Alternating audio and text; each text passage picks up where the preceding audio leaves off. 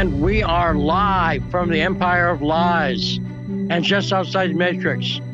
It's time for the show that brings you the truth behind the headlines. I'm investigative journalist Lee Stranahan. This is The Backstory.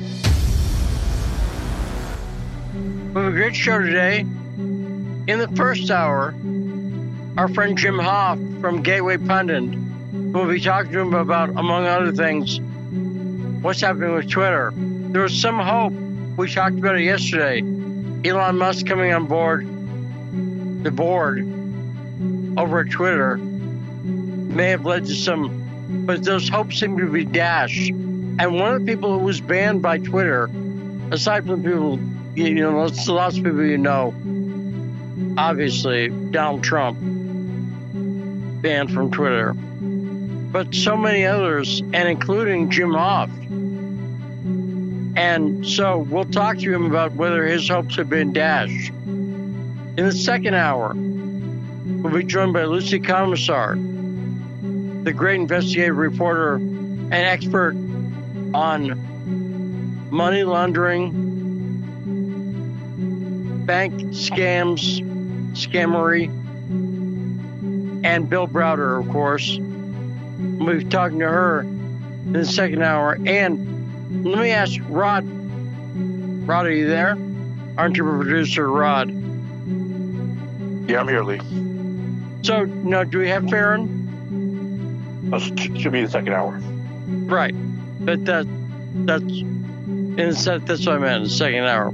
So in the second hour, Farron Franczak, co-host of Fault Lines with Franczak and Thomas, will be joining us as the guest host.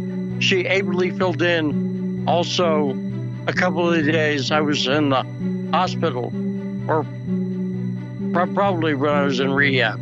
It was technically, I'll put it like this, it's a distinction without a difference, because the rehab I was at the hospital. And that is Farron Franczak in the second hour. And great show today. And lots of timely stuff going on. Jim Hoft is a perfect guest. So once again, a trip producer, Rod, coming through on Backstory. Now, Rod, let me ask you a question. First, how are you doing? I'm doing well. Lee. I can't complain. Still alive, so that's a blessing. How about yourself? How you feeling? I'm okay. I would say okay. I would say not perfect, but getting better. And feel like I'm getting better. And the weather's warming up in South Dakota. We had some weather in the 50s, almost 60. Something like that, because it's not zero. Now, did you see the footage yesterday from the White House, Rod? Yeah, that was where Joe Biden is lying in state. yeah, I saw that, and it was just. I mean, I'm not surprised, but it's just more embarrassing for us as Americans that this is who represents our country. Well, it's apparently embarrassing for everybody at the White House too, because the reason I say he was lying in state is he's not gone, but he might as well be. He was ghosted, to use the term the kids use. But is that ghosted? Is that what it is? They played the footage last night. Yeah, go ahead. You could say that in a way, because if you look at when I know the part you're talking about, when everyone's greeting Obama and Biden's trying to get his attention, and he's just avoiding him. So in a way, I guess you could say he's ghosting him, because he's right there and he's trying to, he has to even grab his shoulder to grab his attention, and he still doesn't grab his attention. So yeah, in a way it is. Right. Our president feebly grabbed the shoulder of our ex-president, Barack Obama, who's visiting the White House. And if you haven't seen the footage, there's no way description can substitute for seeing it. So look it up. It's all over the place. Twitter did something. I mean, Tucker did something last night. He showed the footage, and then George Galloway retweeted it. There's a lot of places to find this. This was absolutely sad. And Tucker sounded genuinely in pain. It may have been a little acting, but not much, because it was really painful. When Obama was at the White House, everyone, including Kamala Harris, is standing around thrilled to see Obama, engaging in conversation. And Joe Biden, literally, he might as well have been a painting on the wall. He was completely ignored.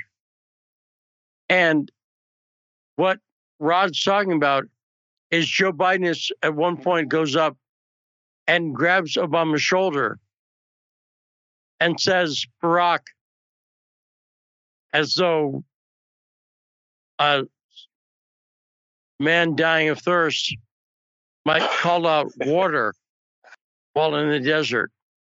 And Obama literally doesn't flinch. Right, Rod? Am I making that up? Did Obama flinch? Did he acknowledge that Biden was alive? Did I miss that? No, not at all. I mean, the clip's like, I don't know, maybe 30, 40 seconds worth. It probably went on longer. Who knows how long until Obama actually acknowledged him. And Obama threw a little shot at him, called him his vice president. I think the whole thing was just embarrassing from beginning to end. And, you know, it just shows where we are in America, that we have this old man as our president who doesn't even get attention from his last predecessor, well, second to last predecessor, and, you know, his vice president, his staffers. Nobody gives him any attention when, you know, when Barry's around. No, and I'll tell you, I don't think Trump would have ignored him as much as Obama did. Do you get that sense that Trump would have, and if he had, that would have been the focus, is that Trump, here's Trump, he's awful, he's ignoring the president. And no, I agree with you on that. I think Trump, he plays the tough guy a lot. He plays the bully a lot. But when the camera's on and, you know, the person's in his presence, he'll act like their friend. He'll at least act like their friend. So I'll give you that. Yeah, Trump wouldn't have. He would at least acknowledge Biden. He would have brought him in for a handshake, and, you know, that picture would have became a meme. But what's even worse is Obama just totally ignoring him, knowing that he's trying to get his attention. So that was. I'll tell you what else. Given what we've been talking about all week, which is the New York Times, Washington Post, and CNN covering the Biden laptop story, is that indicative that they're urging him out? And I've said that I think the fact that those major media outlets have given light to that story and acknowledged the fact, we knew it, that the Biden laptop was real. And the fact that the Times and the Post and CNN are now admitting it openly, it's a bad sign for Obama, for Biden. It's a very bad sign for Joe Biden. Now, one could argue that's a worse sign for Hunter Biden, but I don't think so. I don't think his story was ever about Hunter Biden. This is a Joe Biden story. And the stuff that they're bringing up,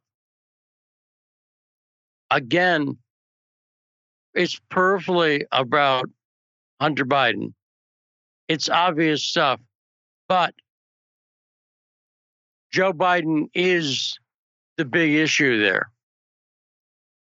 And I think that they're giving him a message. And I think that what we saw at the White House last night was a continuation of the message. It's another message.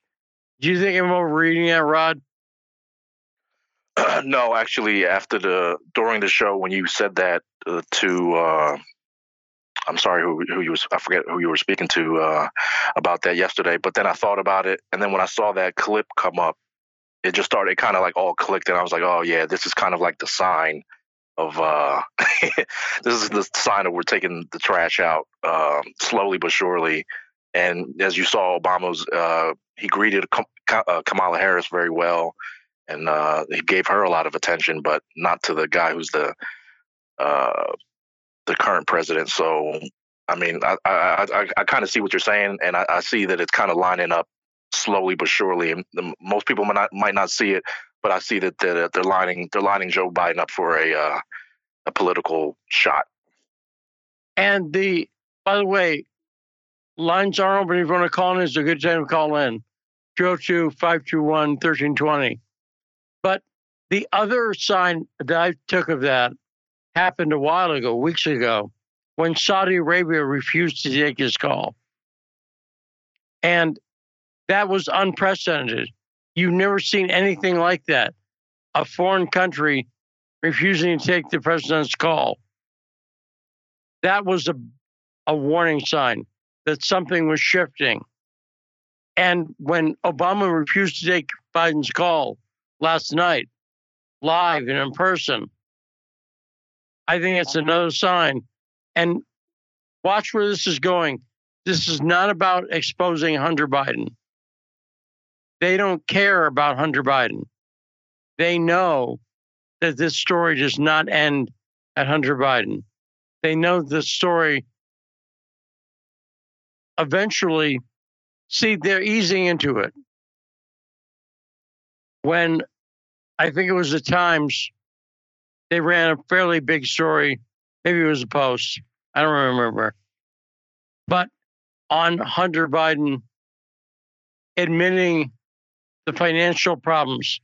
So that was a way of easing into it. Oh, we're only talking about Hunter Biden. But they know for a fact, and we mentioned yesterday, Tony Bobulinski is still out there.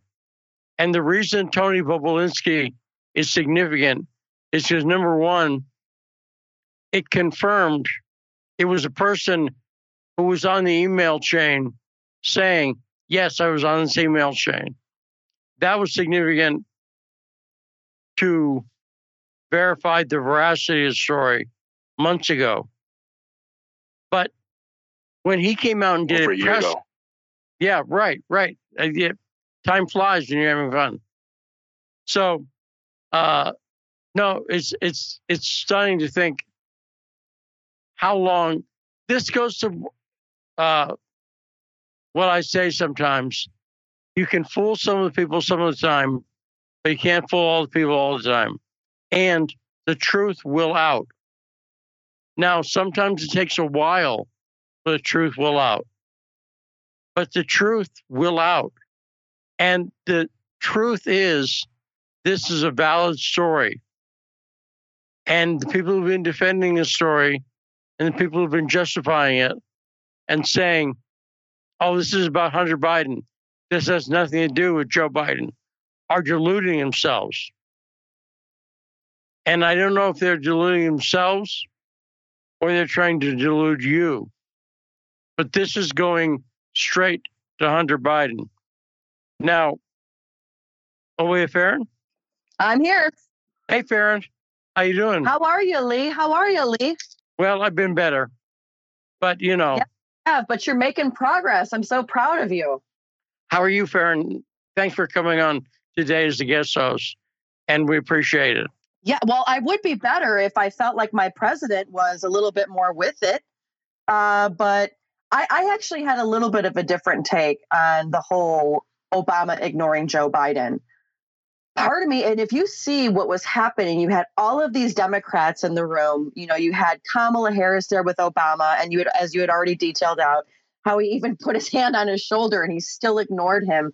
I do agree Trump would have acknowledged him, but I think a lot of it, you have to ask yourself, why are they ignoring him? And I think a lot of it is they want to steer clear of anything Joe Biden does, especially on Ukraine, because I feel like even though they're in so deep with Ukraine themselves, they're going to push it on Joe Biden, so that if all hell breaks loose, it'll be Joe Biden's problem. And that wasn't the Democratic Party. That was Joe Biden.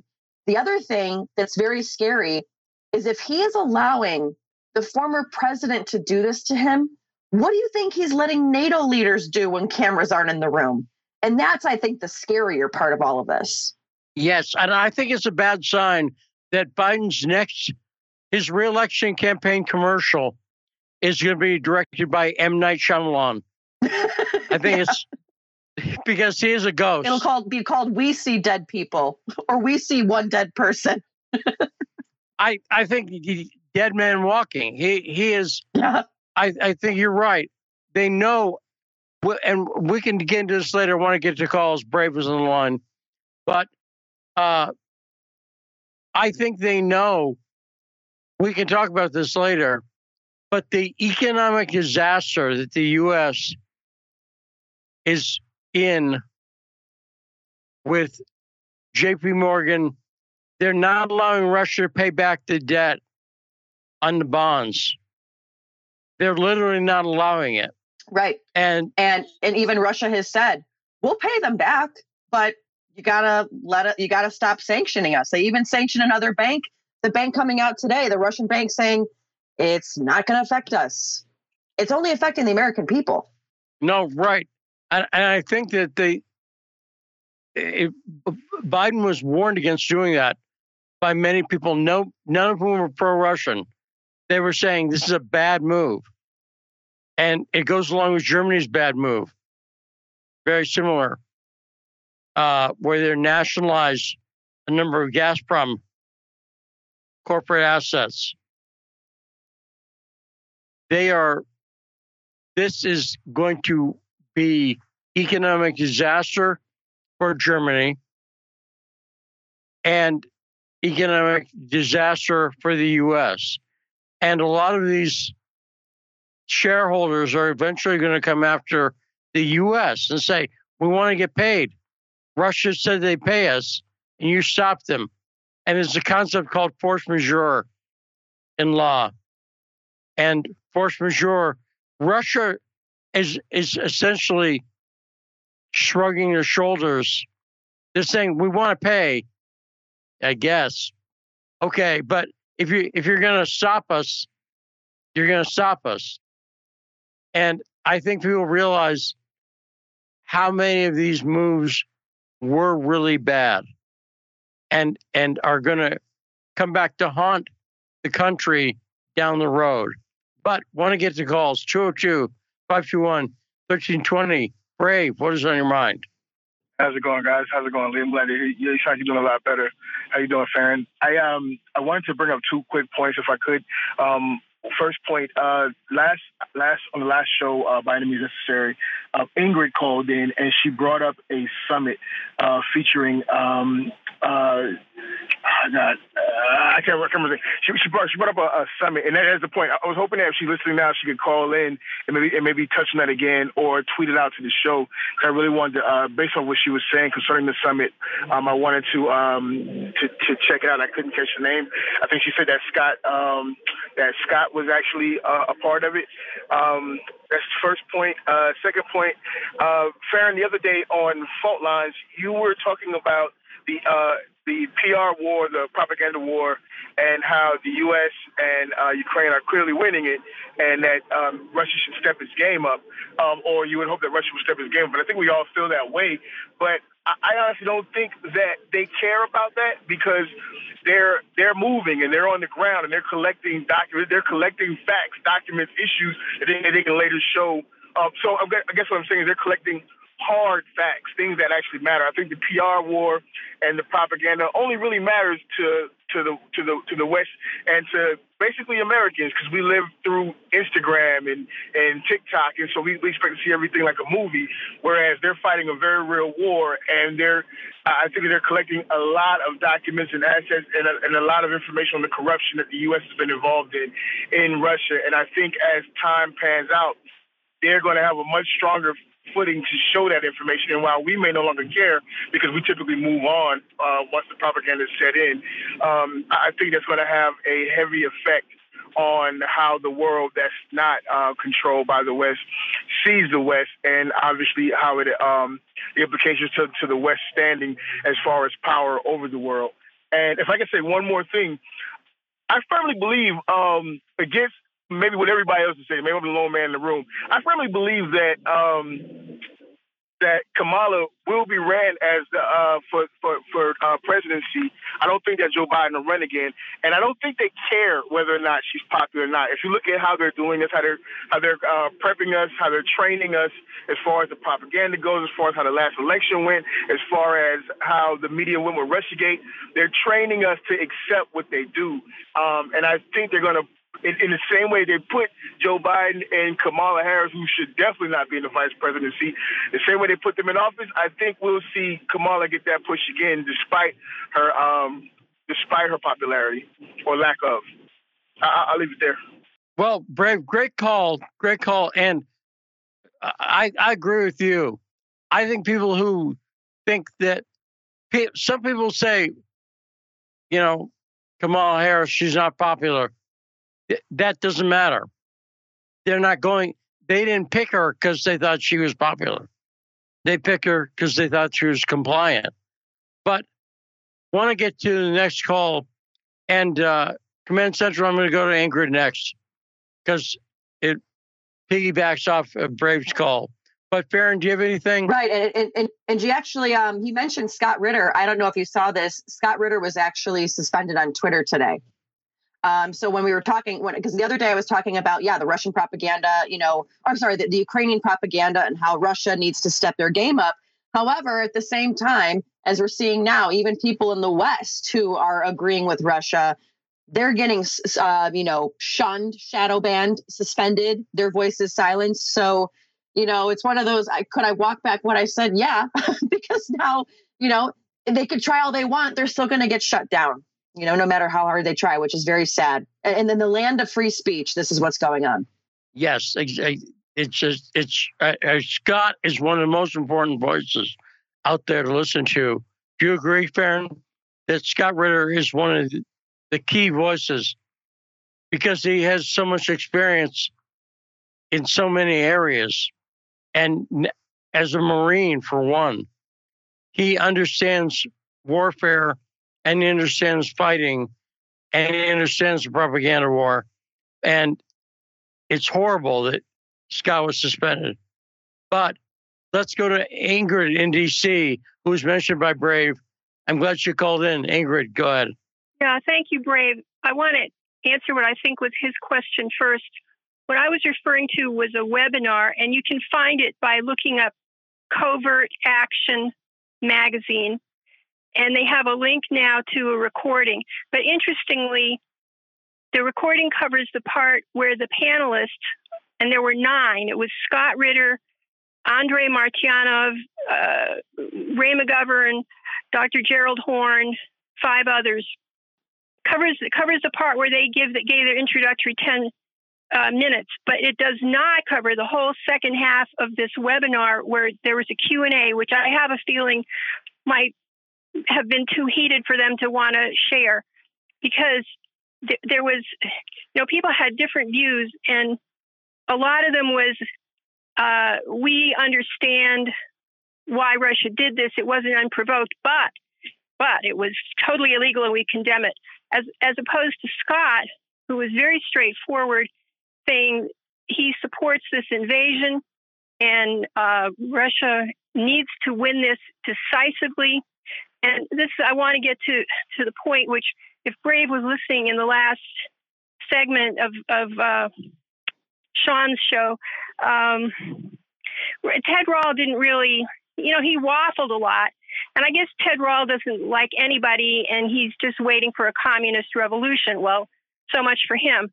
But as someone who's supposedly, that's me, a peace activist, it's hard to realize that I am on the side of military force in this case. And I really agree with Scott that they have to win this decisively.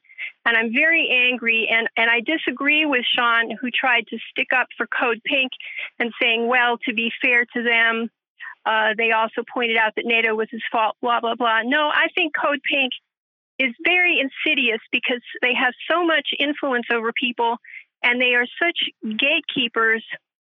And I don't think they've always been good about things. I will never forgive them for going into the Libyan consulate here and dragging out Gaddafi's picture in the street and stomping on it. I will never forgive them for supporting the first demonstration in front of the White House of the Syrian diaspora who wanted to overthrow Assad. And I'm really disgusted by the fact that they're holding rallies all over the place this weekend saying Russia should cease fire now and immediately take all their troops out of Ukraine. Hell no. At this point, more than ever, they have to get control of the whole country. And I certainly hope they do. No, I agree with you, Ingrid. And I agree with you completely. And I agree with the point Scott was making. I think Russia, and it's not a contradiction in principle. I'm sure. Do you feel like it's a contradiction for you, a peace activist, to be in favor of Russia's, Ingrid? Well, I don't know if it's a contradiction or not. It's just the way it is, you know. And I'm becoming a big fan of Andrei Martyanov, who is okay. If you want peace, this is some kind of an idealistic utopian vision. Yeah, you know, we want a Garden of Eden where the lion lays down with the lamb, but it's not like that. That's not reality. And he makes the point. What counts in this world is if you have resources and if you're able to defend them. And that's where Russia is sitting right now. And I've been through this before, having covered the Syrian war from the beginning and having traveled to Lebanon in 2013. I've seen this. I've seen a lot of this playbook. I've seen Gouda and Duma play out. U.S. accuses the country, and everybody in the world goes along with saying, like, oh, Assad, chemical weapons, he used them. There was never any proof. Oh, no, yeah, not a problem. He might have just dropped out. But Ingrid, no, I totally understand what you're saying. And I also understand as well, you know, Code Pink, where they're going to be very anti-war. I completely understand that. But at the same time, it is that question of what else was there left to do? You know, what else was there? What else could Russia have done? You have NATO. You have the other day, you have the German Chancellor and President Macron, months before this invasion happened, telling Zelensky, you need to say that you're not going to be part of NATO. And what does Zelensky do? He doesn't do that. He stokes the fire even more. And then you have it where, you know, you see this troop buildup. There's word about Ukrainians going into Donbass. What else was Russia left to do? While it's great to say, oh, you know, you can't have a war and all this. If this was the United States, you damn well know if Mexico was building a troops on their border near, you know, El Paso, Texas, and Tucson, Arizona, and near, you know, the southern border of California, we would be carpet bombing the hell out of it, making sure that our security was never, ever in jeopardy. Ingrid, thank you so much for the call. Lee, you're back. We thought we lost you, but you're back. Yes. And it was, yes. So let's take it. Coming up, we got Jim Hoff from Gateway Pundit. We'll be talking about the Twitter situation with Elon Musk. Let's take a short break, then we'll come back. Baron Franczak is with us as guest co-host. We're pleased and honored to have her on as guest host on The Backstory.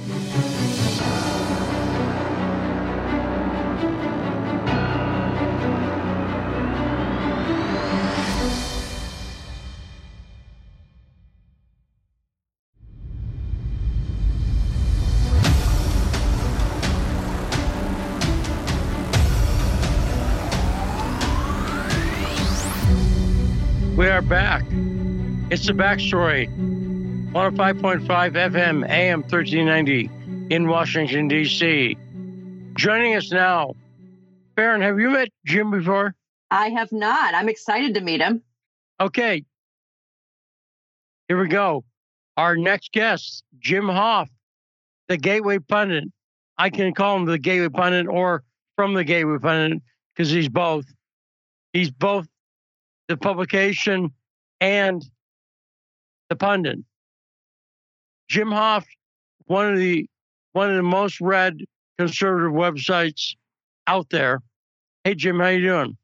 Hey, Lee, it's good to be with you. I'm so glad you're back on the backstory. I had heard about your latest incident, and it's just great to hear your voice. So, and one other thing, Lee, I was thinking of you this past month in March at the 10-year anniversary of Andrew Breitbart's death, because I know that he was close to you. So I was thinking of you then. So it's great that you're back on the air.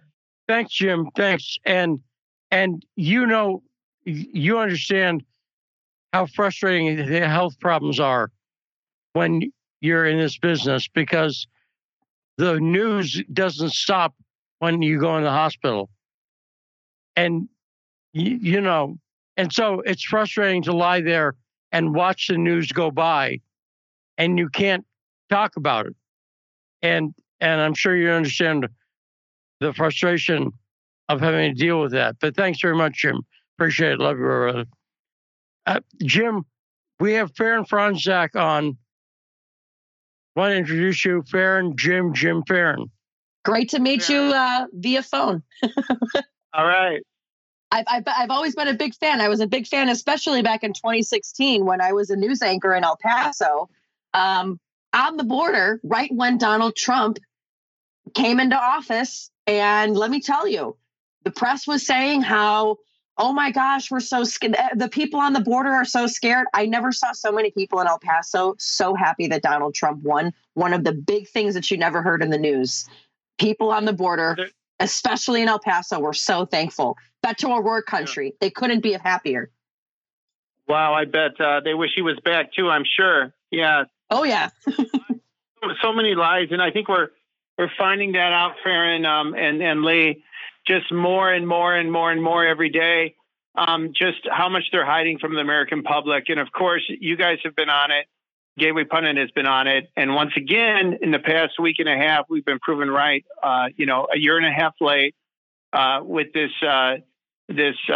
laptop from hell, Hunter Biden's laptop that they hid from the American public during the election. But of course, everything we reported on it, and we were breaking some scandalous stories at the time, was absolutely correct. And so the media just becomes less and less dependable. And I think it helps sites like ours, and which we're seeing ourselves because our numbers continue to grow year over year, and the media is having a very difficult time. You just can't lie to the people all the time and expect to be respected.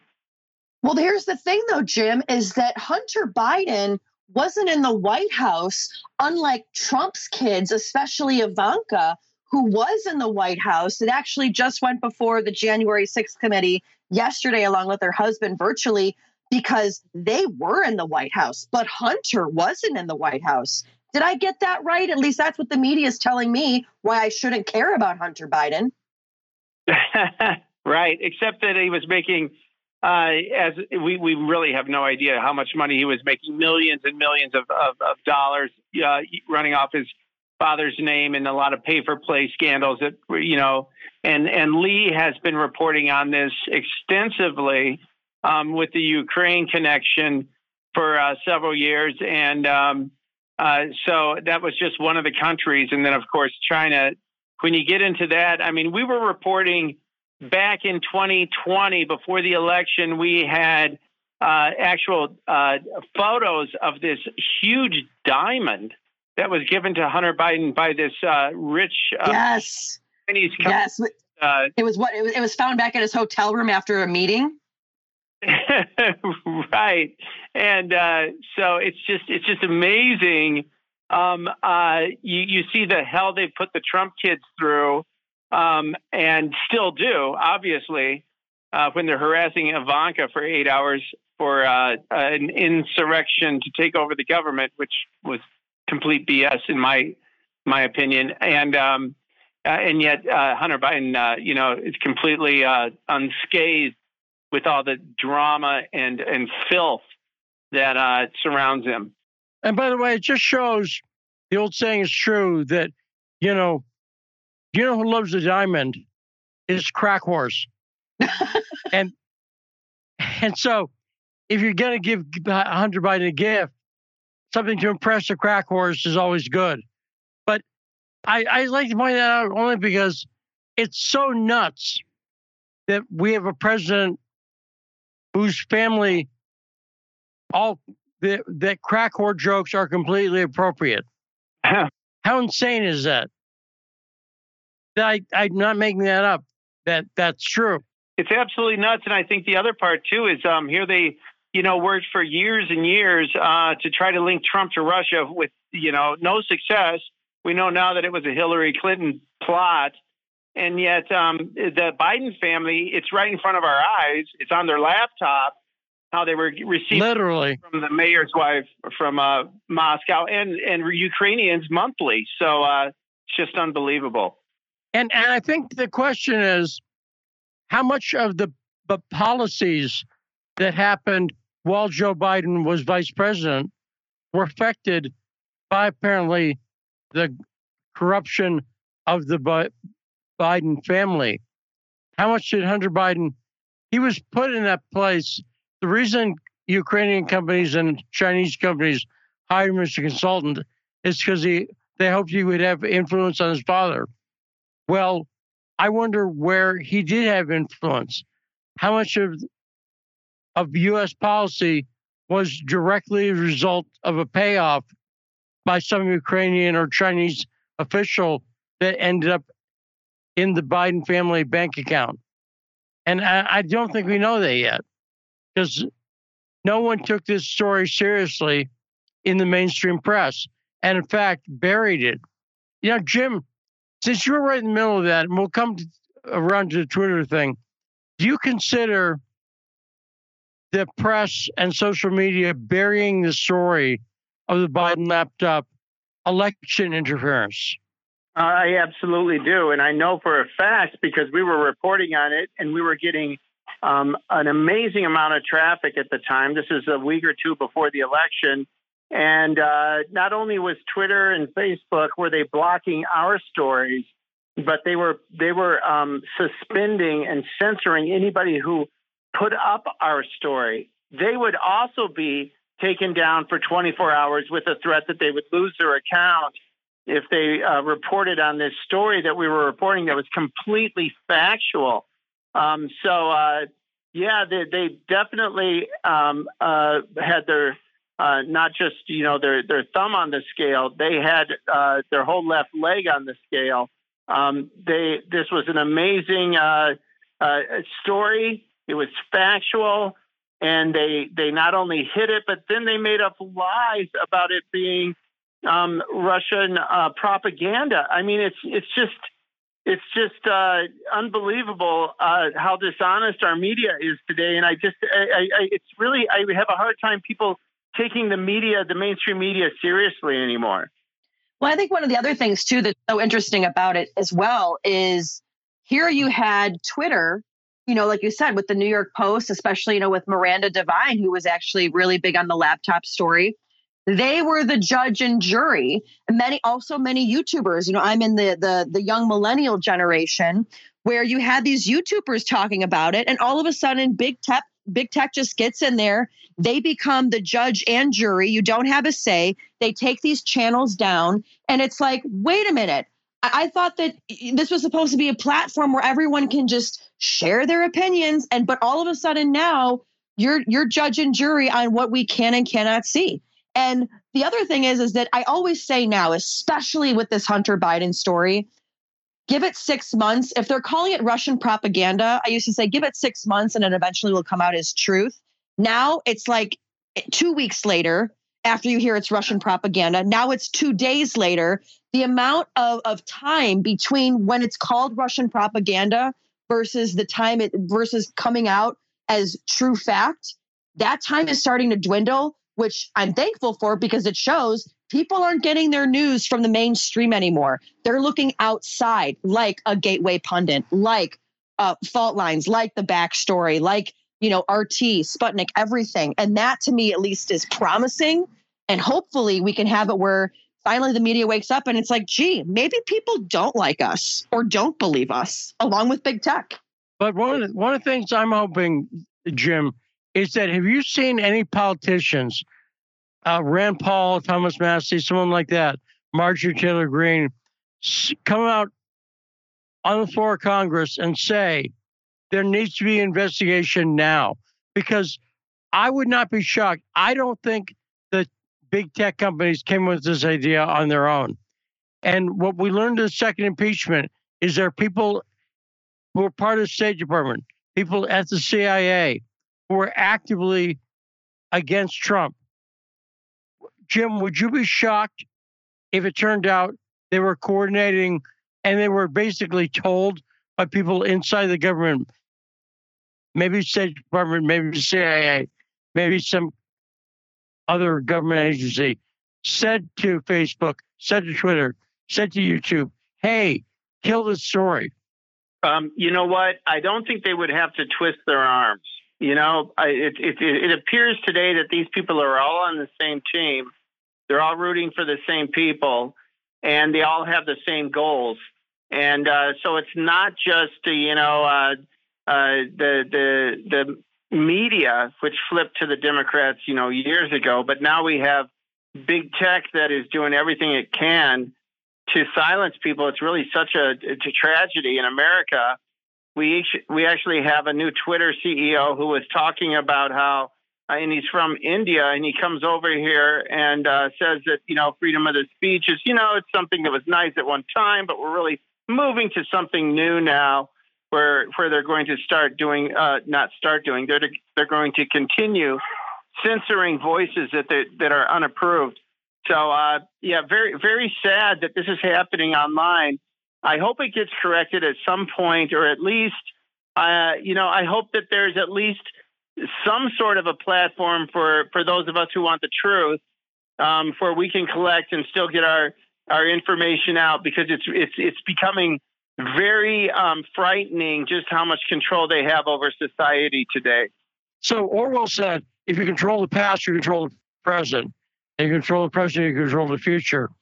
And that's in 1984. And by this Twitter, people need to realize this. Jim, when you're suspended on Twitter, they removed all of your tweets, right?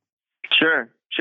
Tweets, photos, videos, a lot of personal, photos I had put up, a lot of events I went to. They don't give you a warning either, which is just, despicable. But they deleted us, Lee. And that was when we were putting up video from inside the TCF Center in Detroit from election night, when they were driving in van loads of ballots. And so that's when we got, finally, when they just deleted our whole account. So, they weren't going to let the people see that. That was not allowed. And that with so many people. And the reason I brought that Orwell quote is that is controlling the past. Literally, it's controlling history. They erased the record. They erased the receipts. In other words, if I, as a person, said, I don't know about Jim Hoft, I don't know Gateway Pundit, I want to look up whether they were lying and see maybe he did deserve to be banned. I can't look that up. I can't compare what you said on the record. Let's look at that video that was and ask questions about it. I can't do it. So when Twitter does this, it's really despicable because it's erasing, it's controlling the past. It's not just controlling what you want to say, but it's controlling the record of what you said. Now, no, I thought of that when my YouTube video, that's why I've said a lot of people on Twitter are talking about they want Donald Trump reinstated. And I think it's important for one reason to get the historical record. Here's what Trump said. But Roger Stone's the guy who I want. Because Roger Stone, they lied about what he said. He said this on Twitter. And I know, because I was able to look it up, he didn't say what he said, what they said he said. And I can't prove that to you. If you said, well, what did he say? You have to take my word for it or a screenshot. You can't look at the actual record itself. Now, did you, Jim, have a glimmer of hope when you heard Elon Musk became the biggest shareholder and he was making his way onto the board? Did you have a Twitter of hope, a glimmer of hope that Elon Musk might make a difference? Well, I certainly was hoping so. I think it's a big job for any person, and you need a big personality if they're going to change the environment there. But possibly, if anybody could do it, certainly Elon Musk would be one of the people you'd put your money on. So that, yeah, I would say that initially that was my initial thought, but then, we saw how Trump going into the White House, how he was, under assault from before he even went into office until he left. It's very hard to change an organization that's so corrupt. And I think with Twitter, that's what we saw within 24, 48 hours, how they reacted to the news with the statement they put out yesterday, saying that, he owns a lot of the stock now, but that's not going to change our company. So, he's got a big job ahead of him if it's possible to change the culture there. And it's also interesting, too, because I think you could have it where, a lot of these people, I think, which I actually thought was funny, too. You had one of the girls yesterday, I believe she might have been from Rumble. Oh, no, I'm sorry. It was one of the CEOs of Substack. She said, hey, all of you that are getting ready to leave Twitter because you're really, really angry about Elon Musk coming on with free speech, don't apply to Substack because we don't want you. And I thought it was kind of funny that she tweeted that out on its own platform. But you also had it, though, where, and this is what I proposed yesterday, was you have a lot of these people that might be wanting to dip out of Twitter because they don't want to even be involved. And then you could have a guy like Elon Musk that's like, hey, Johnny, you're looking to leave and sell your share. How about I give you $10 billion and you just get out? And they're like, okay, see you later. And then therefore he gets more of it. I mean, it's like, I said this yesterday, if you can't beat them, buy them. That might be the new thing. And it's going to be sad that we have to look at American oligarchs, because that's what they are. They're Russian oligarchs, but they're American entrepreneurs. We might have to be looking to some of them in order to get free speech. Who knows? Yeah, and I still hold some hope because Elon Musk, Jim, do you agree? Elon Musk has a kind of personality. We've seen it over and over again. He's not afraid to take on a challenge. And I don't think he spent all that money to get on the board of Twitter. I don't think he invested the money he did in order to get an edit button on Twitter. I think he was knew that this is a big challenge. And I think we'll see. I don't want to get my hopes up, only to have him dash again. But I do think Elon's got the kind of personality. What do you think of that, Jim Hoft? I think you're right in saying we get our hopes up and then they get dashed again. Then we get slammed. I think, Elon is the one, though. I mean, if you put your money on anybody to get something like that done, it would be, someone like Elon Musk. So, we will see. But boy, he has his hands full. And but I would love it if that was the case. If it's not the case, I hope some of these other social media platforms really take off, and I think eventually one of them will. And we obviously have accounts on several other social media platforms, and so I'm getting used to going to other places. And they basically have killed off their own business when it finally does go under, if it does. I think it's unfortunate. If Twitter was smart, they'd recognize that Elon Musk is there to save the company. But I don't think these people are that smart. And when you say people are not that smart, I do want to pivot back really quick to Hunter Biden, since you guys were on it as well. And I want you to listen. Peter Doocy really doing God's work for the media at this point, because the media, it's just like how wonderful are you today, Jen Psaki. Peter Doocy really speaking truth to power here. Take a listen to how he grills Jen Psaki and her response. I think you'll like this. Go ahead and roll clip. On another topic, was it common for President Biden to do favors for Hunter Biden's international business partners, like writing college recommendations for their kids? I've seen the report. I have no confirmation or comment on a report about whether or not the president, when he was a private citizen, wrote a college recommendation letter for an individual. A college recommendation letter, though, from at the time a former vice president would be a big deal. So do we know what the president might have gotten in return for doing a favor like that? Again, I have no confirmation of any recommendation letter the president wrote when he was a private citizen, by the way, not serving in public office. That's even the report. But he's the president now, and you're his spokesperson. Correct. And he was not the president at the time of this report.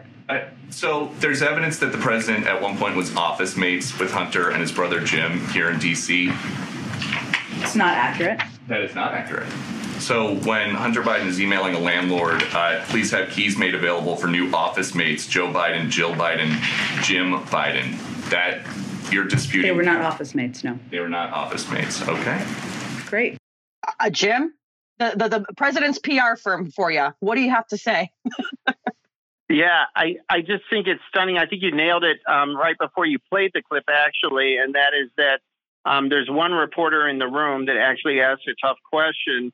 The rest are just around to, waiting for cookies on Friday, and then to cheer Jen Psaki as she leaves the stage. It's really despicable the way you see that how they treat this corrupt regime that's in office, and then how they compare that to how they treated the Trump people for years, and hurling these nasty remarks and these slanderous lies about Russia at him all the time. So, it's, but good for Peter Doocy for bringing this up. And at least there's one person in the room who has the guts to ask a hard question. And it's nice to know that Jen Psaki, she's announced her resignation. And of course, she's going into the media. Is that shocking to anyone? Not at all. Not at all. And you know what's also very interesting is that she says that's not true. That's not true. So then Hunter Biden's laptop is lying then. That's what's happening, Jen?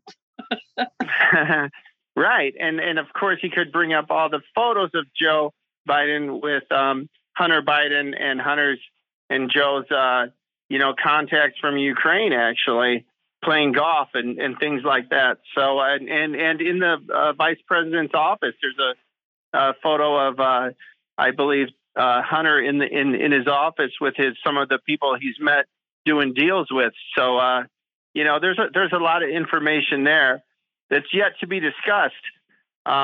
So Peter Doocy could have gone off on that angle if he wanted to. There's just a whole lot there. I just don't know. It's going to be interesting to see how the media hides all this. Now, Jim, we only have about a minute left. Thanks for coming on. Great to talk to you again. Yes. I want, because you have the pulse of a very large audience of people who are pro-Trump on the right. I'm curious. I'm always curious what you think the perception of the right is on this Ukraine-Russia war. Are you seeing Republicans become, as they learn more about Zelensky, as connections with Klaus Schwab, as connections with George Soros, are you seeing Republicans who started impartially, they were open to Zelensky, when they've learned more about him, they now recognize this is not a guy they can support? I don't know if it's actually Zelensky, although, those are valid points. But I think just the fact that we're getting so much misinformation coming from Ukraine, it's really difficult for us as a news outlet to keep up with it all. And again,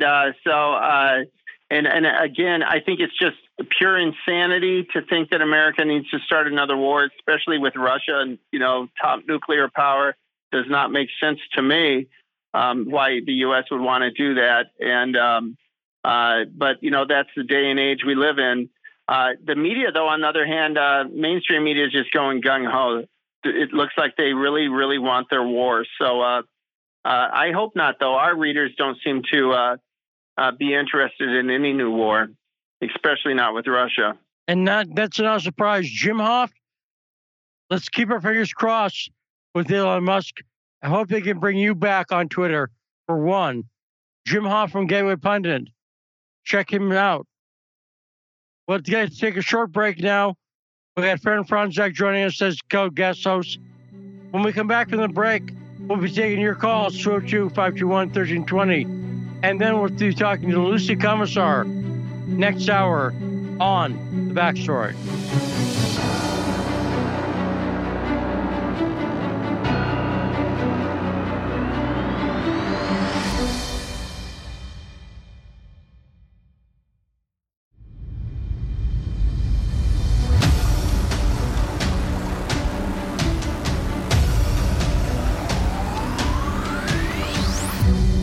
And we're back live from the Empire of Lies. And just outside the Matrix is the time for the second hour of the show that brings you the truth behind the headlines. I'm investigative journalist Lee Stranahan.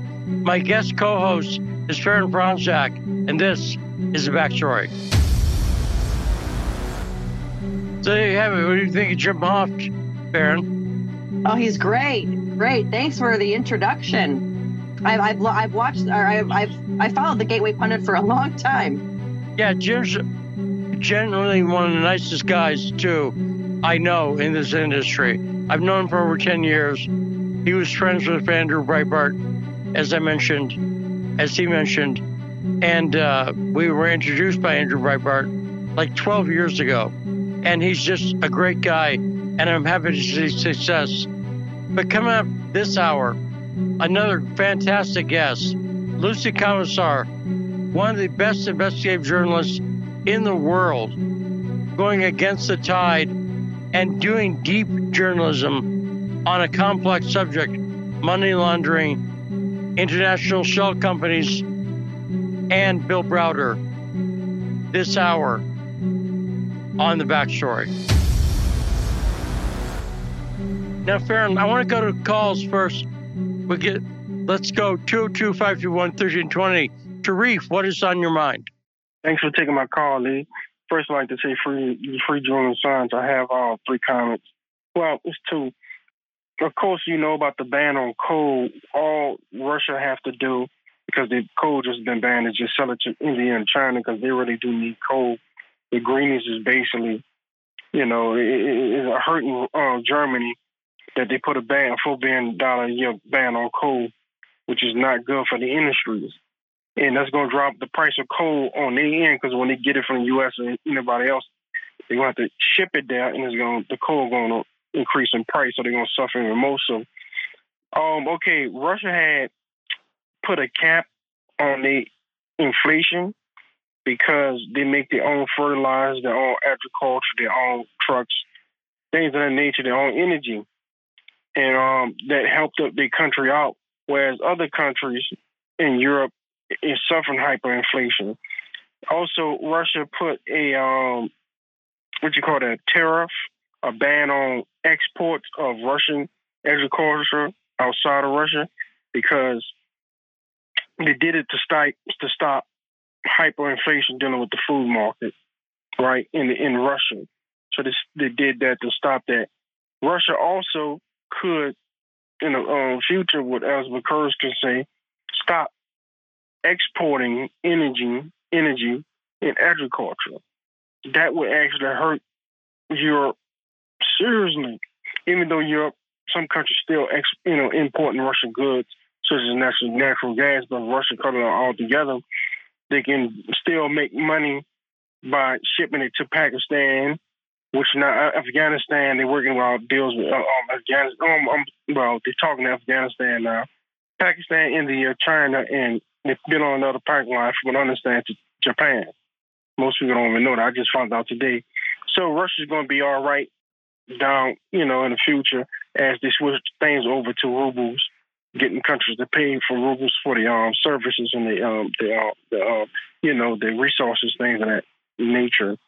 So yeah. Also, Russia, China, Iran, and Turkey expressed their solidarity with Pakistan PM Imran Khan against a foreign conspiracy engineered by you know who. So yeah, Pepe Escobar wrote that. Thank you for taking my call for today, Lou. Thank you, Tarif. Yeah, Tarif, great points. And the suicidal nature of what Germany's done, you watch. And Alice McCourse has been talking about this a lot on the Duran recently. But it is baffling. And what's interesting is we saw during COVID-19, Germans are willing to protest when they get upset. And we saw, Farron, did you see that 5,000 car protest pro-Russian in Germany? I saw one in Germany. I saw one in Greece. I saw one in Italy, a big one in Italy. It might have even been bigger in Italy than it was in Germany. But you're not going to hear about it, Lee. So I don't know why you're asking me. Because I'm trying to see if I dreamed it. You did not. It's a fact. It's like a Joe Biden ghostly sighting. I need you to confirm it. Did Germany put its hand on your shoulder when you dreamed it and you still ignored it? No, and it felt like something cold on my shoulder. It didn't feel like a physical presence. It was just the ether. But we're seeing countries. I've said, Farron, and Command Central, who do we have on? 1 second. David in Florida, having been very patient. We'll get to you in 1 second. But Farron, I have been saying, and I continue to believe, that the U.S., we're talking about how we're isolating Russia. We're not isolating Russia. We're sending them to a different playground. I think Russia is not isolated. They're not sitting in a corner alone. They've got the biggest country in the world, China, in their side, right? They've got India. I think that what the U.S. has created is a second. They've created a multipolar world where it's clearly the battle lines, not literally, but the battle lines are drawn. And so we're seeing a non-isolated Russia that is allies with Pakistan, India, China. Are you seeing the same thing? Do you think it's isolated Russia? Oh, absolutely. And I think that's kind of the whole MO here is you have two sides in the State Department. You have the Jake Sullivan side that's very anti-China, but there's no way in hell we're going to be able to beat China, especially since we owe them so much money. And basically every Walmart would shut down if we tried to go to war with China. You have the other side, your Antony Blinkens, you have your Victoria Nulands, who are very anti-Russia. And I think instead of joining with Russia against China, or maybe just even living in harmony with everybody, yeah, it's easier now to isolate Russia because we owe so much to China. And the fact, too, that Russia has been trying to get into NATO themselves. You heard Vladimir Putin talking to former President Bill Clinton just before his way out, asking if they could get involved and if they could be a part of NATO. And Putin didn't go into the conversation, but he said basically he was told a stern no. So it's not like there's ever been like, hey, let's try to work with Russia. There has been no way in hell they were ever going to work with Russia. So it's a very sad state of affairs, especially when you have all of this. Let's cancel Russia. Let's cancel everything from the Russian ballet to Tchaikovsky, who lived 200 years ago. Like he has something to do with this. Give me a break. No, it's ridiculous. And it's just the idea that I'll put it like this. If you're going through a divorce or something like that, and you push your wife out and into the arms of a millionaire, that's not bad for her. And with Russia, we've isolated them, stuck with two of the biggest economies in the world and emerging high-tech economies. China on the hardware side, and India on the software side. So these are huge countries so in terms of being markets, they're big markets, but they're also talented. They don't just have resources in the ground, they have human resources. It's not about isolation, Yeah. And before we get to the calls too, because I think we could probably get some of the callers' reaction as well, Lee, I want to play. Biden was actually today at a meeting with a bunch of union members and telling them, how, he's all pro-union and his whole, Joe Biden, the taking the train, Joe. And here is what he said to the workers. And then it's followed up with Jen Psaki's response to it, Lee. I want you to listen and then get your reaction. Then I'm sure the callers have some reaction to it as well. Let's roll clip. This war can continue for a long time, but the United States will continue to stand with Ukraine and the Ukrainian people in the fight for freedom. And I just want you to know that. And by the way, if I got to go to war, I'm going with you guys. I tell you. I mean it. So you have that clip. And now here's Jen Psaki's response to that. If I have to go to war, that should scare everybody. Let's roll the second clip. Thanks, Jen. The president today, as he was talking about his vow to stand by Ukrainians, added a line, and by the way, if I've got to go to war, I'm going with you guys.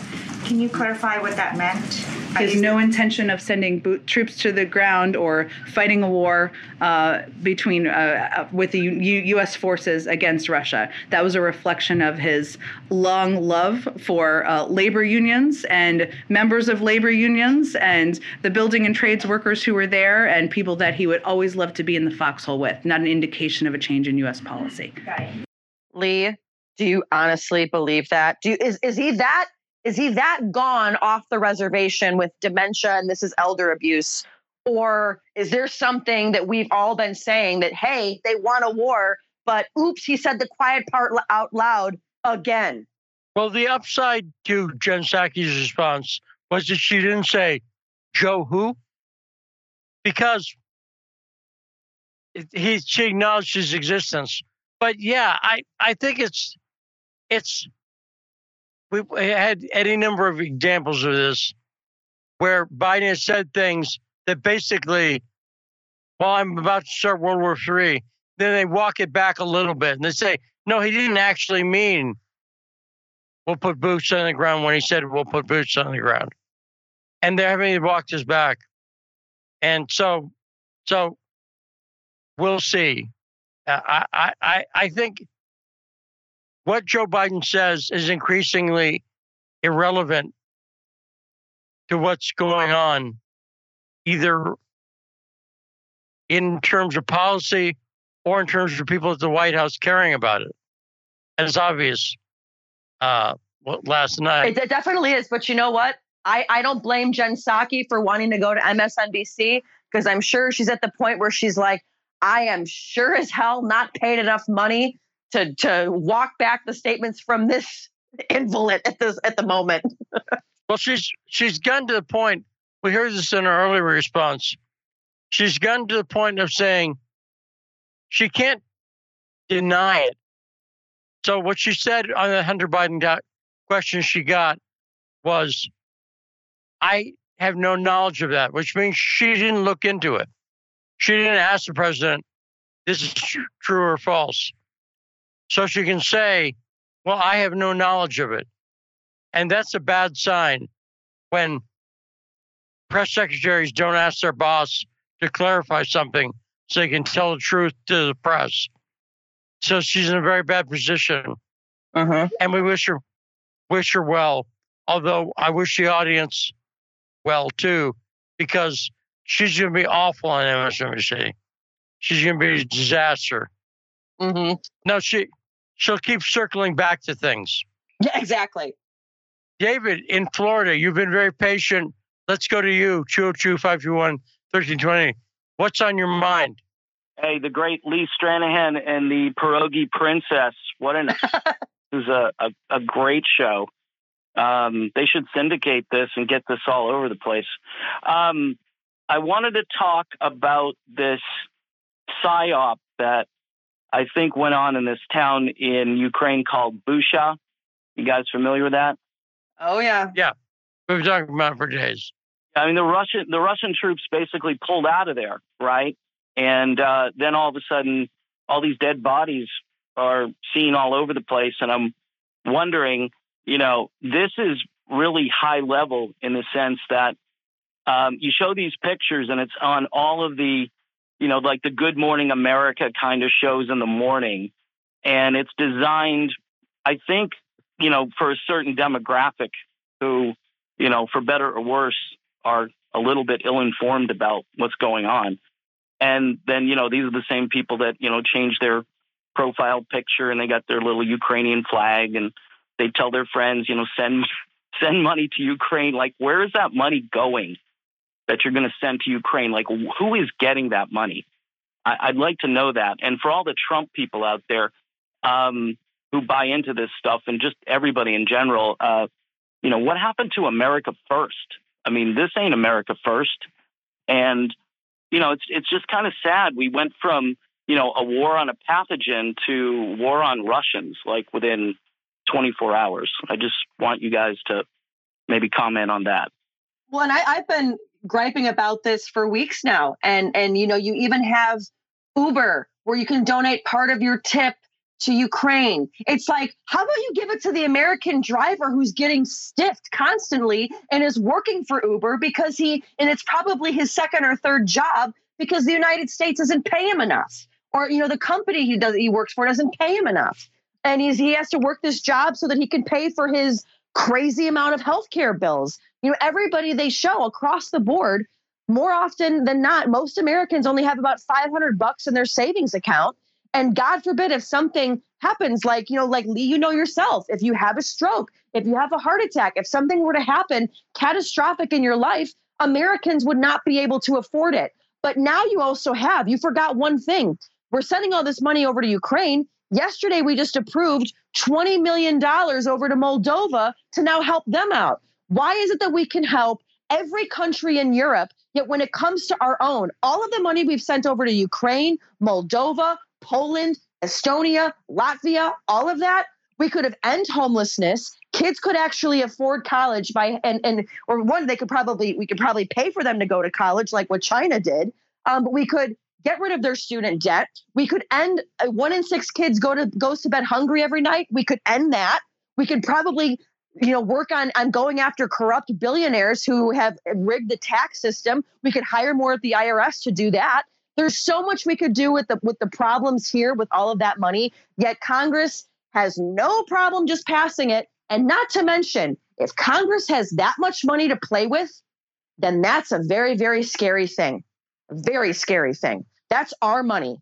Now, I think it's a good point, and that it would be true even if the stuff that's said about Russia being the bad guys and Zelensky being a good guy, even if that were true, that Russia's a bad guy, that's still a valid argument that we shouldn't be involved. But it's made worse by the fact that, in fact, we're supporting the bad guys. And this is, like you say, in Syria, I saw this over and over again, whereas they blamed Bashar al-Assad for chemical attacks in Syria, where, in fact, we were supporting al-Qaeda. We're supporting the murderous people in ISIS. And so I go beyond just say, well, we shouldn't spend the money. We should be backing Russia. These atrocities in Bucha, we don't know who did them. Reuters has said they were not able to independently verify this. The Pentagon said they were not able to independently verify it. At that point, the press should stop. They should not report things that they cannot independently verify. But not only that, we know, there's no doubt, that there were videos posted of Ukrainian troops shooting Russian troops in the knees, torturing them on video. That video is confirmed. but I never hear anyone talk about it. I'll do you another one, Lee. You had the one girl, the Ukrainian girl. Remember, she was the one that was the poster child for the girl taken out of the hospital because the Russian troops came in and were beating them and shelling them. And then she sits down for an interview and says, no. Those were the Ukrainian soldiers and they kicked us out, took our food, took everything. You know, hopefully that girl isn't found and shot because I fear for her life. But you're never going to hear the follow-up to that. The press just puts it out there, never follows up with anything. Journalism is dead. That's one of the things I think about this Bucha story, is that it is not tricky. It is very easy to figure out. First off, Ukraine has a history of lying. Ukraine has a history of using false footage, like that maternity story, the maternity hospital story. I've seen the interview with the girl. Second, so first off, they have a history of lying.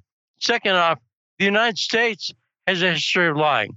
The United States in Iraq, in Syria, constantly promotes these stories. So just on the basis of that, someone should look at this with skepticism. But also, there's obvious footage of Ukrainians. And Mark Sloboda was on the show yesterday. He pointed out that they were talking about Ukraine was actively talking about going after collaborators. And you can see it in the footage. Some of these victims have white armbands. And those white armbands mean that they were pro-Russian. And literally, I've seen people from Ukraine say, well, the white armbands means they deserve to be shot. What's tricky about this story? I don't see it as there's no reason to believe it. There's anti-reason to believe it. And like the Bashar al-Assad story, it doesn't make sense. Why would Russia do this? This goes against everything they're saying and everything that they've been acting on. Why would they do this? Why would Russia shoot pro-Russian? It literally makes no sense. Just like, why would Bashar al-Assad gas his own people? But there we go. So let's go to calls 202-521. Great punch, Farron. 202-521-1320. Medea in Australia, I believe. What's on your mind? Yeah, I was listening to Boris Johnson yesterday, how he was sending a message to the Russian people. He was sending the Russian people how they should stand up against their president and all that. And how you're in Australia? What is the sentiment like over there? Australia is obviously allied with the West, but you're right near China. China, you can't live without China, and China also can't live without you. What is the sentiment in Australia when you're talking to your friends and just talking to people about what's going on in Ukraine? Well, Australians are pro-Ukrainians, and I'm a pro-Russian myself, but I have to lay low. Yeah, and I'm sure, have you lost any friends or family that you're not talking to right now because of it? My family doesn't care. Well, then lucky for you, because I know here in the United States, it's a lot more hostile, right, Lee? Yes, yeah, I think I've seen it somewhat, but I also think that there is more pro-Russian sentiment out there. Just people don't want to talk about it openly. When I talk to people privately, in other words, they don't have to like put a flag up on their icon or anything like that. I'm seeing a lot of pro-Russian. I'm openly pro-Russian, and I hear from people all the time. And I think if you listen to the media, you'd think no one is pro-Russian. But I think there are more people than are willing to talk about it openly. What do you think, Farron? You know, it's interesting. I live in D.C., and in a particular part of where I live, you have everybody that has the Ukrainian flags in their windows. You have them out on their balconies. And I was walking my dog the other day because I was, looking at these flags, and I was like, I wonder what would happen if I put up a Russian flag. What on earth would happen? And not only that, I thought, I wonder, can you even buy them on Amazon? And, it's one of these things that are very hard to find, but you still can. But I just remember thinking, like, I wonder what would happen. And honestly, it could be one great social experiment to see what would happen. But yeah, it's you're inundated with it left and right of Russia bad, Ukraine good, Russia communist, and Putin is the next Hitler, and Zelensky is the next, I don't even know who you could, besides a Hollywood movie star, but the next Obama, he's the next great holy one. And it's pretty disgusting sometimes when you have it just jammed down your throat. And yeah, that's at least what I'm seeing here in DC. And I've been able to do that experiment on a social media basis.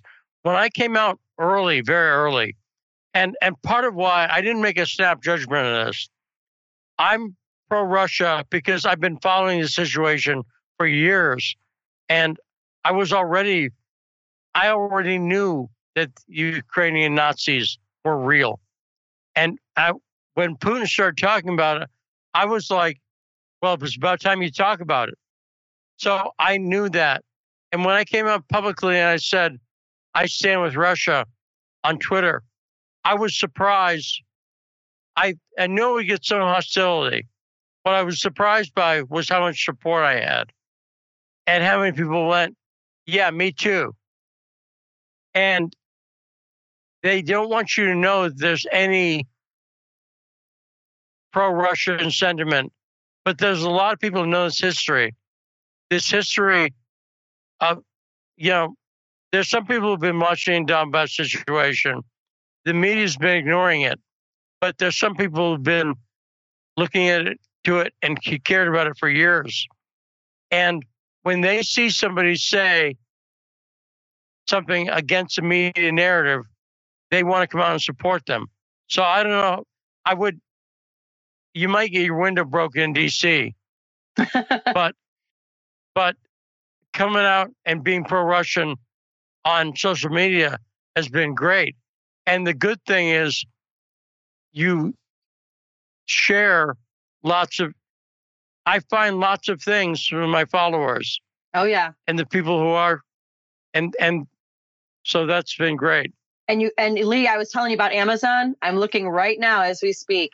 You can buy a Russian flag, but when you put up when you search for a Ukrainian flag, they also are selling the Ukrainian Insurgent Army flag. And it looks like those flags are flying off the shelves.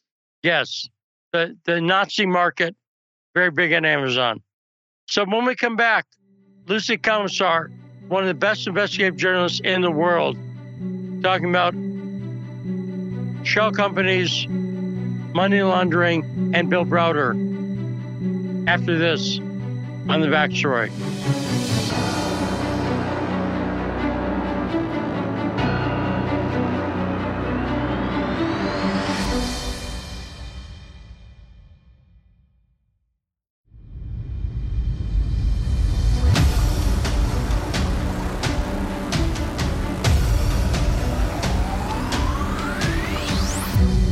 We're back. The Backstory, 105.5 FM, AM 1390 in Washington, D.C. Now, Farron, we're joined by Farron Franczak, our guest co-host for the day. Farron, have you talked to Lucy before, Lucy Commissar? I have not. Another exciting person I'm anxiously waiting to meet. Yeah, she's brilliant. Lucy Commissar, first off, has been a journalist for decades. She goes back, she covered the civil rights movement, among other things, in her work. But she's focused for the past couple decades, I think. How long have you been focused on the money laundering shell companies aspect of your work, Lucy? In the late 90s, the first story I wrote was an op-ed in the LA Times. There was an effort to get the Jewish accounts that had been hidden by the Swiss, And I wrote a story saying, hey, wait a minute, it's not just the Swiss and Jewish accounts. It's a whole international system in offshore locations hiding the money of crooks and kleptocrats and drug traffickers and political bad guys. And that was the beginning. So that was 97. So we're going up to almost 25 years. Wow. Wow. And you've done amazing work, and it's hard work. And I say that because you have to read contracts and stuff like that. Don't you? Stuff that normal people avoid at all costs. Am I right? Is that what you're doing as a journalist? I have to have the right contacts, and they send me documentation, and it could be contracts, it could be legal documents, but you have to have the right contacts, which means you have to have people who are not stenographers for the mainstream media. And that's tricky to find, isn't it? Yeah, well, people now contact me. There are a lot of people out there. You know, if I had people working for me, we could put out a lot of stories, because once they send you stuff, you then have to investigate and prove it all. You can, even if somebody sounds good, you know, my favorite phrase, and this is a true story that came from Chicago reporters many years ago, is if your mother says she loves you, check it out. Meaning, you know, even if it's a good guy or girl sending you something, you can't believe it. So you have to get the evidence, and that's what takes the time. Yeah, you know, and I appreciate the time you put it in. Now, I have said that Russia said that this story starts in 2014, talking about the war, that really, if you look back to the coup, the Maidan coup, I think it goes back further. I think this, to some extent, starts with the Bill Browder story. The Magnitsky Act was passed in 2012, but when did you know the answer to this? When do you consider the Browder story starting? When did they decide to make that an issue? It started in 2012. I think it's the first pillar of Russiagate, at least the open Russiagate. But you have to go back to even the effort to expand NATO, and that goes back to the late 1990s. There's a video of Biden in 97 saying he didn't think NATO should be expanded to the Baltics. So the operation launched by the deep state really happened after the USSR was replaced by Russia, and the states that had been part of it, the Baltics, the Southern Caucasus stands, and it was to extend NATO to Russia's border. A lot of that was happening beneath the surface from the point of view of most people in the public. That was an argument going on in the foreign policy establishment. People like George Kennan said, don't do this. People like Kissinger said, don't do this. But what I'm looking at, Russiagate really was the effort to demonize Russia, because the NATO expansion had all kinds of arguments, but it wasn't to say the Russians are about to attack the West unless we move NATO. But in order to get the public to support an increased anti-Russian move, you needed to demonize the Russians, to say, wait a minute, these are bad guys and they're our enemies. And that wasn't really being said, certainly not at the time of the 90s. That was Yeltsin, and the Americans were very much involved with getting Yeltsin to turn the government, the state-owned properties into private properties. The Americans created the oligarchs because what they did was, in fake auctions, move the state properties into the hands of the oligarchs. And that was in the 90s. That was part of the operation to take down the Russian state. But it wasn't yet an operation to demonize the Russian state. I think the first pillar of Russiagate, which was the demonization, that happened in 2012. And that happened with Browder.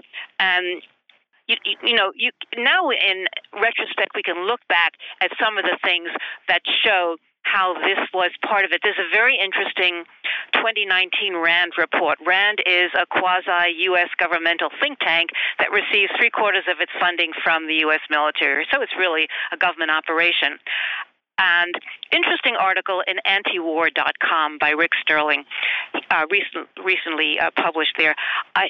He said, according to the RAND report, it was called Overextending and Unbalancing Russia. The U.S. goal was on efforts and actions to undermine its designated adversary, Russia. And the report lists many measures that it would take to provoke and threaten Russia. Some of them were repositioning bombers within easy striking range of key Russian strategic targets, deploying additional tactical nuclear weapons to locations in Europe and Asia, increasing U.S. and allied naval force posture and presence in Russia's operating areas, the Black Sea, holding NATO war exercises on Russian borders, withdrawing from the INF, the Intermediate Nuclear Forces Treaty. And all of that was done. Now, the report said increasing U.S. military aid would certainly drive up the Russian costs, but doing so could also increase the loss of Ukrainian lives and territory or result in a disadvantageous peace settlement. So as long as they drove up the cost to Russia, Wren did not appear to care about Ukrainian lives, and that strategy was effected. Remember, Undersecretary for Political Affairs Victoria Nuland said, over 20 years, the U.S. invested $5 billion in the project to turn Ukraine, and the culmination, as you indicated, was a coup in February 2014 carried out against an elected president with the support of the U.S. government. And since 2015, she acknowledged the U.S. has been training the militias, which we know are ultranational and neo-Nazi militias. So the question is, where does Bill Browder come in? So it's clear we know the U.S. deep state project was to bring about the collapse of Russia as a major state that could threaten U.S. Hegemonic intentions. And since the communist state was gone, which had always been the target of demonization, they had to demonize Russia. And initially, remember, Putin wanted to be part of the West. He wanted to join NATO. He wasn't doing anything to challenge the West. But the point is, the U.S. did not want Russia to get on its feet because it was a major power, a nuclear power. It wanted to reduce its power. And Browder was a perfect useful idiot for that operation. So for people that don't know, let me give you a little bit of that background. We know he's a tax fraudster that the Russian tax investigators went after from the early 2000s. He was running a stock operation, buying and selling shares in Russia. He used fake labor contracts to say he hired disabled people in Kalmykia, a Buddhist region, which gave a benefit of a 50% tax cut if you hired half of the people working for you were disabled. They had set it up to help the wounded from the war in Afghanistan. His employees were basically manual workers, but they allowed their work documents to be used in return for small payments. It was obviously totally corrupt. So there was an investigation that went on from the early 2000s. And this included, by the way, evidence that Browder paid off one of the tax investigators. So the investigation took a long time. It had to be taken over by the feds because the locals seemed to be compromised. And he was judged by a court in 2013 to be a tax evader. He got a 9-year sentence. By then, he was out of the country since 2005. He was denied a renewal of his visa after years of refusing to pay $40 million in taxes. In addition to that, he had done some corrupt stock deals. So in that scam, he bought Gazprom shares.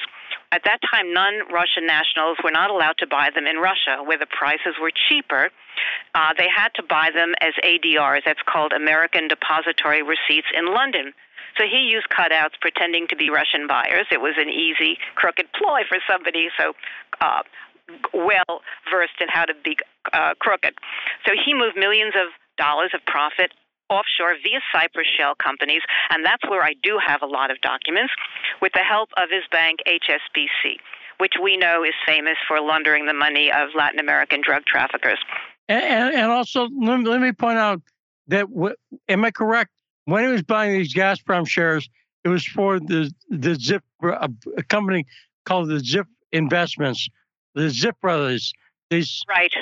And that company, the Zip Brothers Investment Company, it's three brothers, the heirs to a publishing empire, Zip Davis. But that company, one of the consultants was a person named Derek Shearer. And Derek Shearer, his brother-in-law, is Strobe Talbot, who Victoria Nuland worked for. Am I correct about that? Yeah, I mean, there's lots of connections. This is to show that people really did know what was going on. Yes, that is true. And Ziff Davis gave a lot of money to the Democrats at the time of the Hillary Clinton campaign. They were involved more recently in a crooked operation where they did some bribery in one of the third world countries to get a mining contract. So it's a sort of an iffy. This Ziffy company is an iffy company, and yes, that was the Gazprom, but it was handled. They were a major client of Browder, and he handled that money. And he admitted moving all his money out of Russia. He did that after 2005 when he lost the visa. But he still feared Russia would go after him for the $100 million in the back taxes and the illicit stock buys. And he knew the deep state media could help build a defense because it worked perfectly along with the desire to demonize Russia. Now, the deep state, we know, has a history of using the mainstream media for its operations. People should look up Carl Bernstein's report of how the CIA paid off reporters. It's called How America's Most Powerful News Media Worked Hand in Glove with the Central Intelligence Agency and Why the Church Committee Covered It Up. Do a search, Bernstein, CIA, Media, and you'll get all the details about the high-level U.S. journalists and media that were paid off by the CIA. Now, the Western media would lie about Russia to build up public hostility to Russia and lay the groundwork for the U.S. to use Ukraine as a proxy in the NATO expansion operation to attack Russia's independence, even existence. Now, the key fake story that Browder used, which the U.S. became complicit in, was the death of Sergei Magnitsky, the accountant that arranged the fake tax filings. He'd actually gone up to Kalmykia to find manual workers that would be willing to fill out papers saying they had worked for Browder's operation. And they were listed as stock analysts. I mean, these were people like gardeners, for example, maybe a good gardener, but not a stock analyst.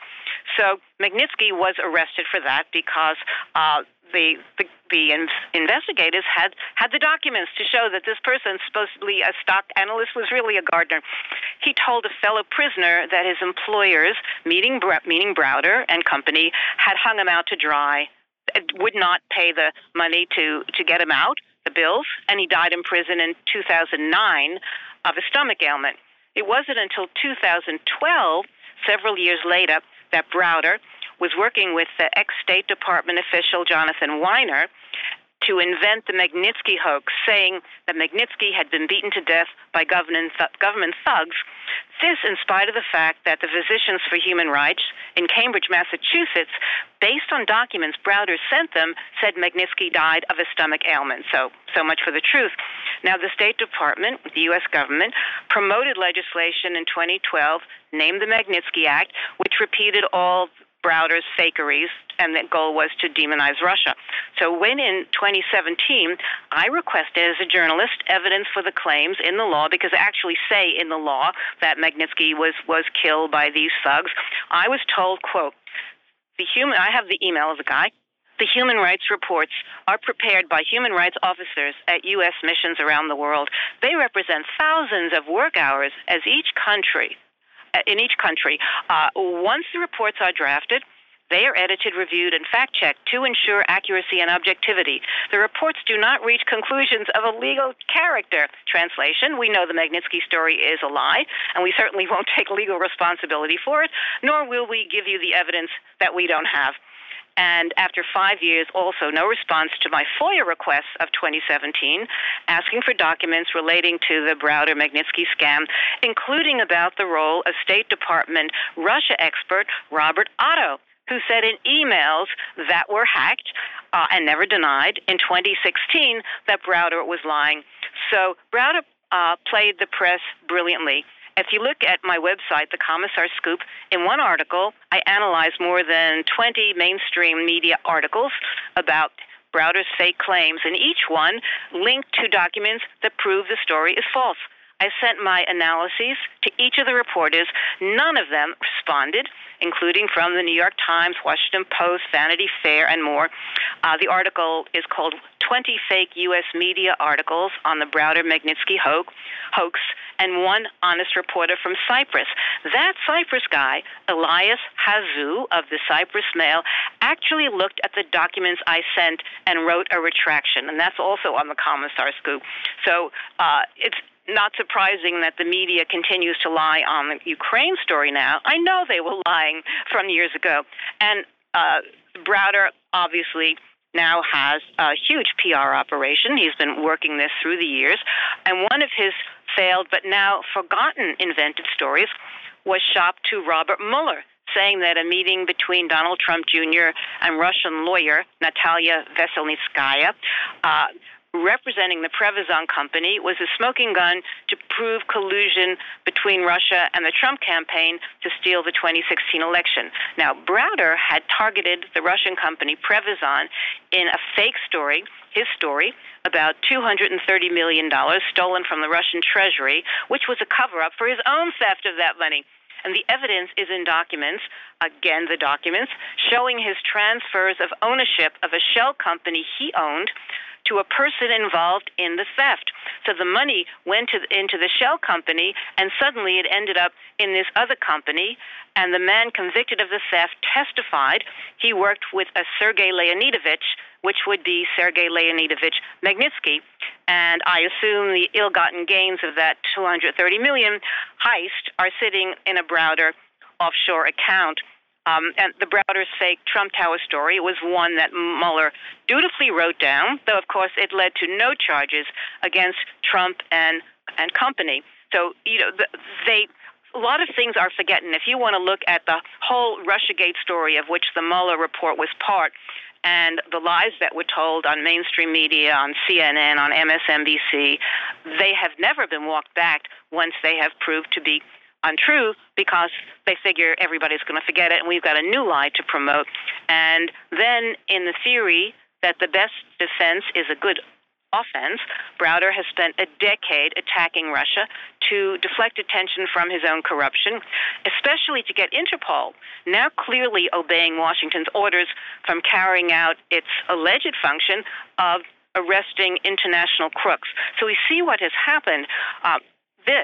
What his role in it, but also Washington, have basically decimated what is supposedly the international rule of law system. We don't have a rule of law anymore, not when the U.S. government does something like cut off the operation of Interpol from doing what it's supposed to do.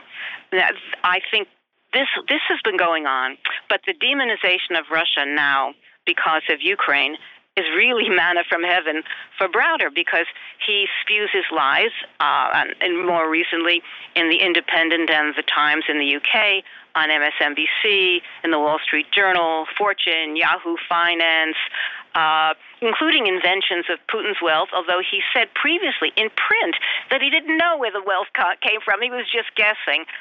Actually, he was making it up. But these reporters don't ask for evidence, because Browder's stories, and they are either naive or complicit, they are part of the deep state attack on Russia. And so what you're talking about there, a lot of people have heard Vladimir Putin's the richest person in the world. And that gets repeated all the time. And as far as I know, that story started with Bill Browder, correct? Yes, but he has actually said in print that he doesn't have the evidence. People have posted that to Twitter, where in one case he says that I think it was in his book Red Notice, that he said, well, he doesn't really have the evidence, but he really, he's sure that he did this, and people don't for proof. And anyone who is even suspicious of this now, they're afraid of writing anything that shows a critic of Putin is lying. And there's another document that's interesting. People have wondered about Browder's connection to the deep state. He is listed in the documents of the Integrity Initiative, which is an operation funded by the British Foreign Office, and he's listed there as one of their assets working to demonize Russia. The Integrity Initiative documents were hacked. They were posted, and the UK government admitted that it's their operation. And a reporter writing on this said, the Integrity Initiative is described by the British government as a counter-Russia disinformation campaign, which the reporter says, and typically Orwellian language means it's a U.S.-British disinformation campaign.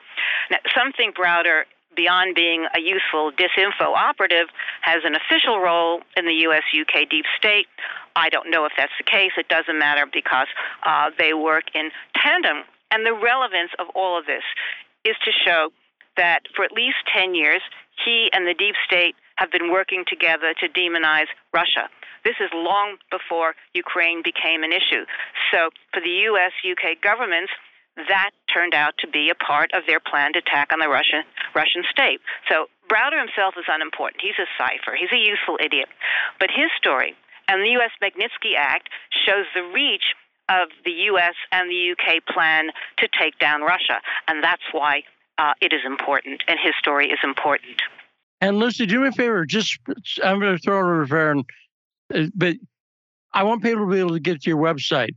Can you spell the name of your website, the Commissar Scoop, so people can find it? TheKomisarscoop.com. There's a whole section called the Browder hoax, and if you move down maybe 3 or 4 stories, you will see the one about the 20 fake articles and a lot of other useful information.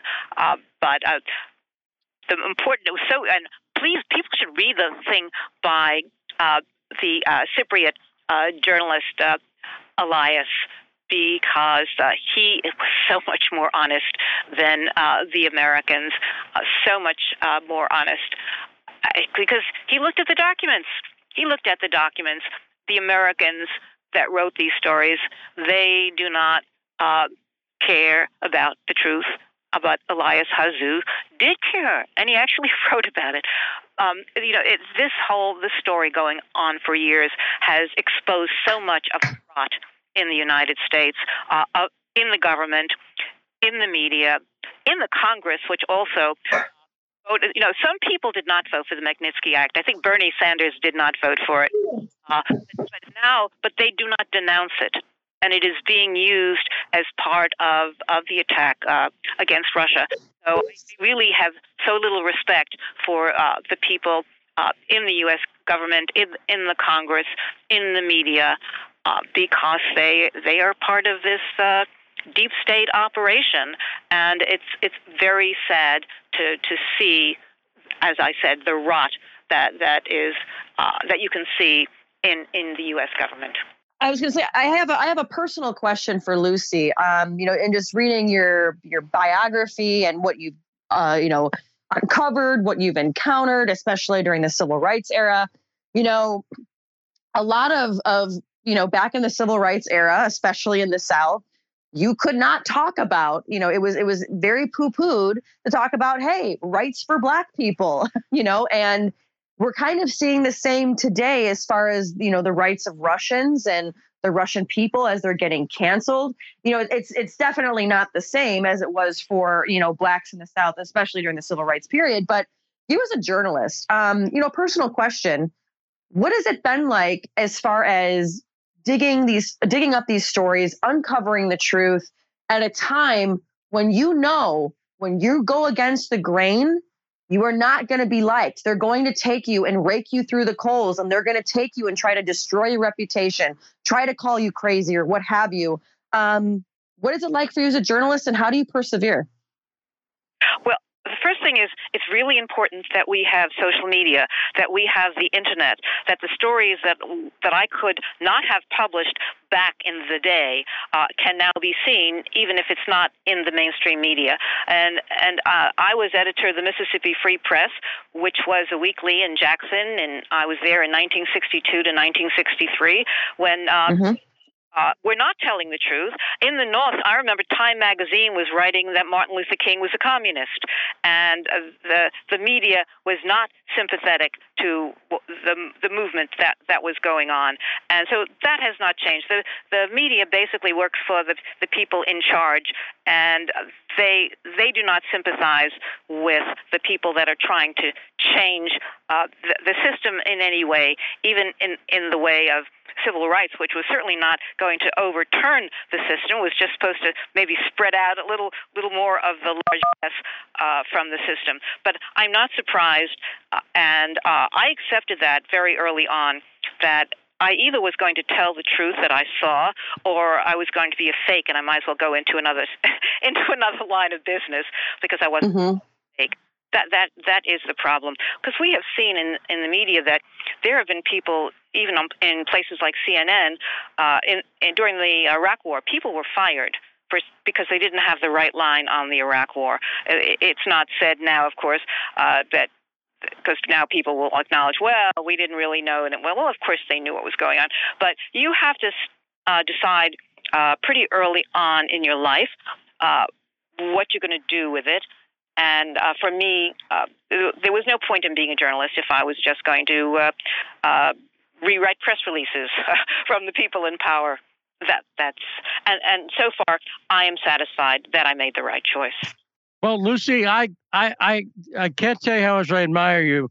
You're a hero and absolutely one of the best investigative journalists in the world. And you have to read a lot of boring stuff because going through these financial papers, you're having to parse contracts and other things. So great work.